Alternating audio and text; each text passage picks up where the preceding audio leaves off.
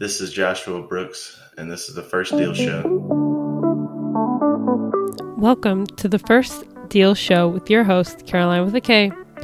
On this show, we're talking about investors' first investment property. Join me for a trip down memory lane as we hear the good, bad, and ugly of that first deal.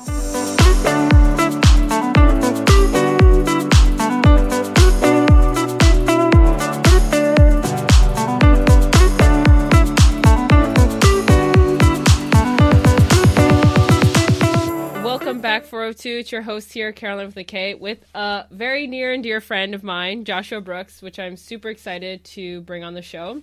So Joshua is the founder of the STAR Project, a suicide awareness and prevention nonprofit organization, which I just learned about, which is pretty neat. And he's also a flipper and wholesaler based in the Southeast. So welcome, Josh. Hey, thanks for having me on the show. Yeah, I'm excited to kind of dig into your first deal. And I hope that the 402 is just as excited. So with that being said, what was the first album you purchased? Oh, wait, sorry. Let me backtrack. So we always start the show the same way with the Kiss Me segment. Duh, I have to name it. I can't just start asking you questions, right? And so we're going to warm you up into, before we get into the nitty gritty of your real estate venture, we always kind of want to know the person behind this real estate stuff, because at the end of the day, you are a human and it's nice to get to know the other person, right? So what was the first album that you purchased? It was Usher. I can't remember. Oh, wow. Remember the name of the album, but yeah, definitely Usher. Okay, did you listen to the whole thing? You know, yeah. Top song was the number one that you liked on the album. You Got It Bad, maybe? I don't know. It's been a while. Yeah, that's fair. That's a throwback. Cool. And so what would you say was the biggest challenge that held you back from investing in real estate? Spending a lot of time in analysis paralysis and not taking action. Yeah, that's fair. And I think that the 402 probably struggles with that too. So can you kind of get into, like, how long would you say was it that you were stuck in that analysis paralysis? It was probably a good 2 years, 2.5 years. And then I eventually just had to I brought my cousin on and he kind of helped me out to get unstuck. So. That's interesting. So was it you found out about real estate, 2.5 years prior, and then you were reading, educating yourself, and then it's when you start talking to someone else that they pushed you over the edge, or what was that motivating factor? He was just we'll say action taker. So he was just he was just on it all the time, trying to get our first deal. Like once he found out, and I was showing him what I was learning, Mm-hmm. Okay. So it sounds like you're more risk averse and he's not risk averse at all. No. Which can be a good combination, right? Yeah. Okay. So tell us, what is something that you learned or did during the pandemic that others might not know about you? Well, since you said it in the intro, so we started a nonprofit organization over the pandemic because we had lost some people that were close to us, 3 in about a year's time. So me and my sister started the nonprofit, and we got all the certifications now, and we give out scholarships to people going into that field for suicide prevention. That's really awesome. I mean, that's unfortunate that you had these bad things happen, right? And you lost some of your friends and family, but at least something really nice came out of it. So good for you for taking that step. Yep. And just, just drives you to want to try to, if you can save one person, it's worth it, right? Yeah, absolutely. And what is your favorite quote? Favorite quote, I would say, by failing to prepare, you're preparing to fail. Never gets old. So on my background. I'm sorry? Said it's on my phone background, so I see it every day. It's a good reminder. So would you say that you like to plan things out? Definitely have some kind of idea. Yeah, for sure. All right, with all that being said, hopefully you're a little bit more comfortable, you're not as stiff, and you're ready to get into your first deal. So what before we do that, where are you based? And where are Uh, you actively investing? about an hour south of Charlotte, in Cleveland County and Gaston County, and we actually just picked up a property in Charlotte that we're going to flip. So so we're expanding a little bit right now. That's awesome. So mostly in North Carolina. Yeah, North Carolina. Got it. Okay. So with all that being said, what was your first deal? So our first deal was we were we were on a low budget, so we were doing a lot of driving for dollars, trying to keep the costs down. And we actually run across a property in my neighborhood over here, and we bought it, and we're like, oh, we're gonna because we were first went in, we were like, oh, we're gonna wholesale everything, and then we quickly realized that we didn't have enough buyers on our buyers list to make it make sense. So we weren't going to make anything on it that way. So we decided to just fix it up and flip it. I had to take money out of my 401k, and then I had a private investor. So we took money out of my 401k. I had I think a $20,000 Lowe's card, and and I had a private investor that funded the rest. So Wait. Before we get into all that, hold the phone. So we need to backtrack a little bit, right? So the 402 is like, what? Driving for dollars? Like, what does that even mean? So can you explain? Because most of the listeners, most of the 402, they're probably a little bit familiar with some of these terms, but we got to make sure everyone's understanding and following. So what does driving for dollars mean? yeah, driving for dollars is simply going out and driving around and finding the worst property in a neighborhood, and then you just mark it and skip trace it, and then give them a call and see if they would be interested in selling. Okay, so you and your cousin, low budget, you're like, let's drive for dollars. So you guys are driving, and then you're like, wow, there is a freaking gold mine in my backyard. So you Right. find this property, you skip traced it, you got the owner's information, you guys called them up, and then they were interested in selling? Yeah. Ended up they had a tenant leave, like a long term tenant. Like I think they had been there like 10 years, Wow. and they were like, it's been sitting empty for 2 months, and they didn't know if they wanted to fix it up or try to, or sell it or what. So we just went over there and looked at it real quick and made an offer. Okay, and what did you guys offer? So we offered them 55,000 for the property. And was it worth that, or like what's retail? Yeah, it was a good deal. We probably should have been able to wholesale it at that price, but we didn't know everything we know today. Uh, but yeah, that was a really good price for it.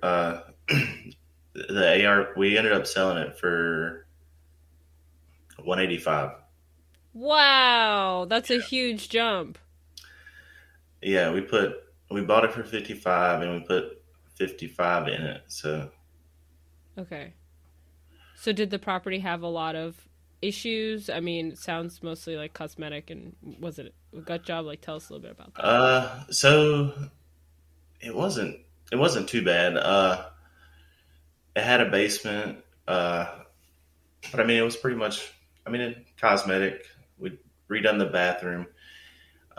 We actually it was a three, 1.5, and we actually added a shower in one of the bathrooms where an old closet was. So we took the closet out and moved it across to the other side of the room so we could Oh, make a shower. And then, so now it was a 3-2. And then we added square footage in the basement as well. so 3-2 as in 3 bedrooms, 2 bathrooms now. Yeah. Yeah.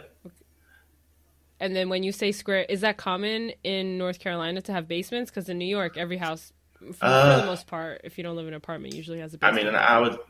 I would say the majority of them don't, but I mean, there's still a good bit of basements.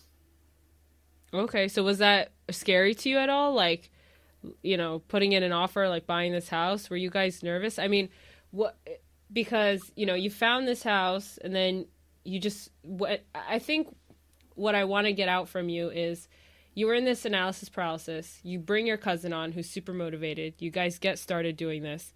And then now you have this deal and you're like, yeah, let's flip this house. But how did you know, like, okay, I'm comfortable doing this? Or like, do you know what I mean? Uh, Like that I mean, first one. I mean, I guess it was knowing that I had part of it funded by a private lender, and then the other was my dad was a contractor, so and it was in our neighborhood, So how did you I wasn't worried about the rehab, I guess, as much. okay.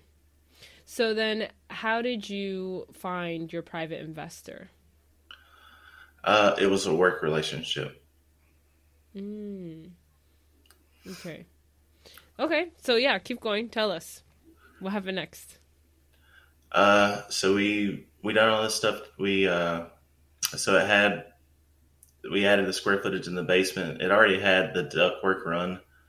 All we had to do was do a little insulating and put some heat down there, and we could add like 300 extra square foot to this house to try to raise the value.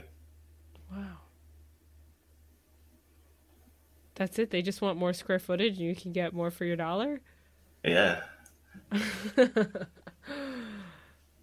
Wow. Not too shabby.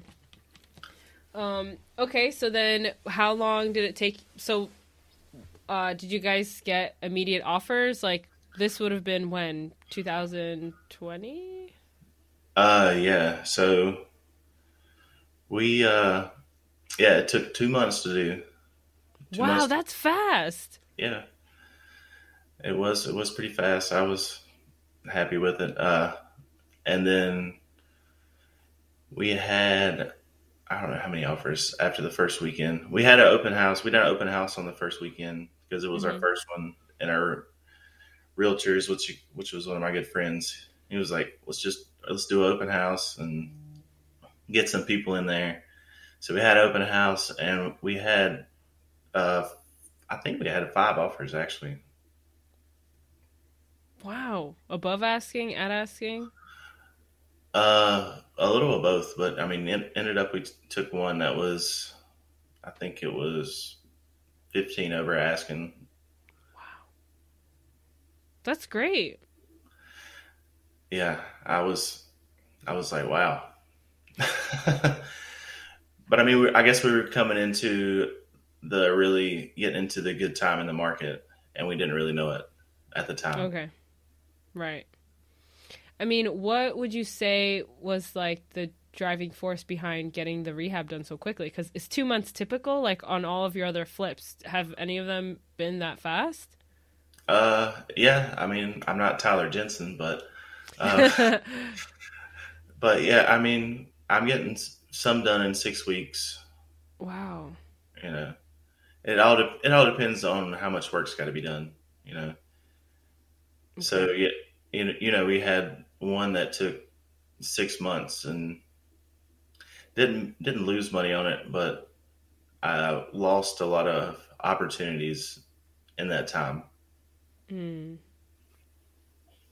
And what would can you elaborate more on that? Like, what do you mean by We losing lo- well, opportunities? I mean, by having all of our money in the business tied up in a 6 month deal that you could have had doing or putting it into other deals more than one. I see. Okay. And so, it sounds like your first deal was a really great experience, and that's why you kept doing it. It was. I was hooked after that one. That's awesome. And so, knowing, and you kind of touched on this a little bit, knowing what you know now, what would be one piece of advice or something you would have done differently if you were able to go back in time? uh, I guess do more education. I wish we would have got into it sooner. Like we would have known more. Like we probably would have been able to turn over more deals if we would have been in the right groups. Hmm. Okay. So it sounds like, can you elaborate like on more education? Because you said that you had analysis paralysis. So I assume that analysis paralysis means you're learning a lot, but maybe not. I mean, I guess I was, but Mm-hmm. I mean, it's different when you get into a mastermind, a mentorship group, and they kind of guide you to where you need to be, Hmm. for what works best for you and your business. I see. So then at what point did you decide like, oh, this is going to be a worthy investment, or how did you know, that that's something that you wanted to do? I mean, I kind of knew for a while, but we couldn't find like the right fit until we run across seven figure flipping. Yeah, and so what would you say like if someone is looking to get into a mastermind or they're curious about it, like what would be some tip that you might give them? Cuz you said that you didn't quite find the right fit yet until you came across the seven-figure group. So like how did you know like this is the one that I want to be in? I mean, I guess it was just like they weren't like really like flashy. Like they were making a ton of money, like in their own businesses, and they just looked like normal people. Yeah, it's a great point. Okay, so what are you up to now? Because you're a wholesaler and flipper, and like, are you still actively? I mean, yeah, you're still actively doing deals. Like, what has real estate kind of turned into for you? Yeah, I mean, it's a full time job and a lifestyle business that I like. That we're trying to grow our team now, which is a team of three at the moment. Uh, Wait a minute, hold the phone. So you're saying that you were working a full time job while you're doing your previous flip? the first one, yes. Wow. So how did that work? Like, and you did it in 2 months? That's insane. Finding a good contractor. The key. Uh, So was it your dad's connection that like got you there, or I mean because okay, how did you manage working full time? Like cuz I think most of the 402 is probably working and they want to get into real estate part-time, right? And now you've gone full-time. Like how long did that transition take? I mean, it took probably about a year or so. Like after I started to really do some flips, and then I got enough cash built up that I could support paying myself. And it got to be right where I was doing like three rehabs while having a job, and it was tough Hmm. to manage everything. Yeah, I can imagine. But you did a great job. I mean, in 1 year, you like were able to quit your job. Yeah, and there's no looking back now. That's great.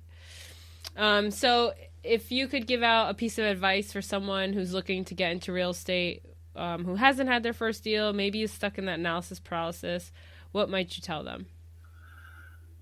To get around the right people, to surround yourself with the right people, so it makes a big difference. And then you also learn so much from being around the right people too. Like And small nuggets that they might not even realize is something to somebody else. Can you elaborate on that? How do you know what's the right people? I mean, I hang around my family, my cousins, they seem to be into it. I mean, are y'all talking about real estate all the time? uh, yeah, I mean, if real estate's where you want to go, you definitely got to be around other investors. Great, solid advice. So, Joshua, if the 402 wants to find out more about you and what you're up to, what's the best way that they can go about doing that? I mean, I guess you can. I have only social media I have is Facebook at Joshua Brooks and email at joshuabrooks612@gmail. Do you guys have a Facebook page for your business? Yeah, we do. It's J&B Home Buyers. Awesome. Well, there you have it, 402. I hope you enjoyed, and if you're interested, you can find more about Josh on Facebook, and he was so generous to give out his email, so you can reach him out in that way. And that is all, folks. 402. Did you learn something or take away a golden nugget? Then I'd love it if you would share this episode with a friend.